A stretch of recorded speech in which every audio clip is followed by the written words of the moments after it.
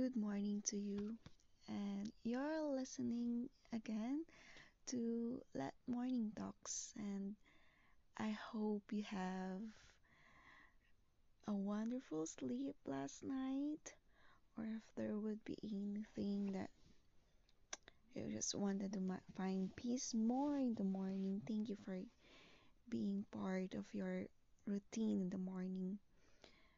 I would like to share again with you, and let's read together the book that I'm reading right now from Zig Ziglar, Something to Smile About. It's an encouragement and inspiration for life's ups and downs. Before I start, I would like to um, thank you for listening all the way from Germany. Thank you so much, and thank you so much also if you're coming from the Philippines. Thank you so much. I'm seeing where my listeners come from, and if you come across to this podcast, I hope you have a good start up for your day. Um, yeah, do you hear this? I really love that. There, I really love some words. So I'll be reading with you today the power of the word. Frequently, we become so pragmatic that we fail to be effective. Years ago, the editor of the Dallas Morning News pointed out to the sports writer that Bill was not a suitable substitute for William and Charlie was not suitable substitute for Charles. Taking him literally, one of the sports writers in the heyday of Doc Walker of Southern Methodist University wrote about an important game. In his story, he pointed out that in the third quarter, Doc Walker had left the game with a Charles horse. I think you'll agree that the story lost some meaning with the use of Charles. Perhaps the ultimate absurdity occurred in an article in a national publication when the writer set up the computer to analyze Lincoln's Gettysburg Address. Incidentally, that address contains 362 words, and 302 of them are one syllable. It's simple and direct, but powerful and effective. The computer, however, made some recommendations about how the speech really should have been given. For example, instead of saying 70 years, the computer deemed that approach too wordy and suggested 87 years.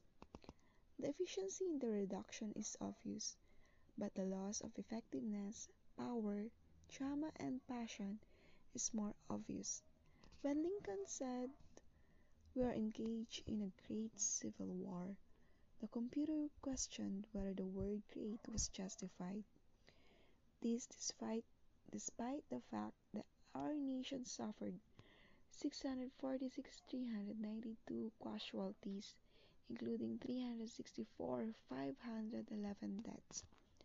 The computer stated that the sentences were too long, and it criticized the statement that we would never forget what happened to Gettysburg as being negative. I think you'll agree that eloquence and drama, combined with passion, logic, and common sense, are far more effective in inspiring people to do great things than technical correctness. Think about it. Knowing their power, use your words carefully. You'll be a greater contributor to humankind. And let us add, midwinter note received by the Weather Bureau. Have shoveled 2 feet of partly cloudy off my driveway. Do you have something power word that would start up your day? I remember during my college times when I read about, especially in the world of marketing or the world of motivation, those power words to start up your day are really important. Like what you would remember that would something you're passionate about or that would really energize you. Just like the word kryptonite. When we hear about it, we could really think the power that could weaken Superman. Or the word love. When we simply mention about it, we know that we're really inspired. So, what are your power words today? Would it be good morning?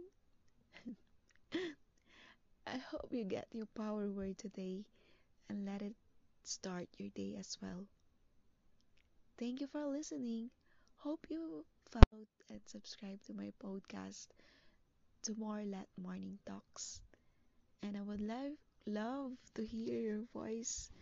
So please leave a voice message. Thank you for listening. Have a wonderful day and you got their power in you. Bye bye.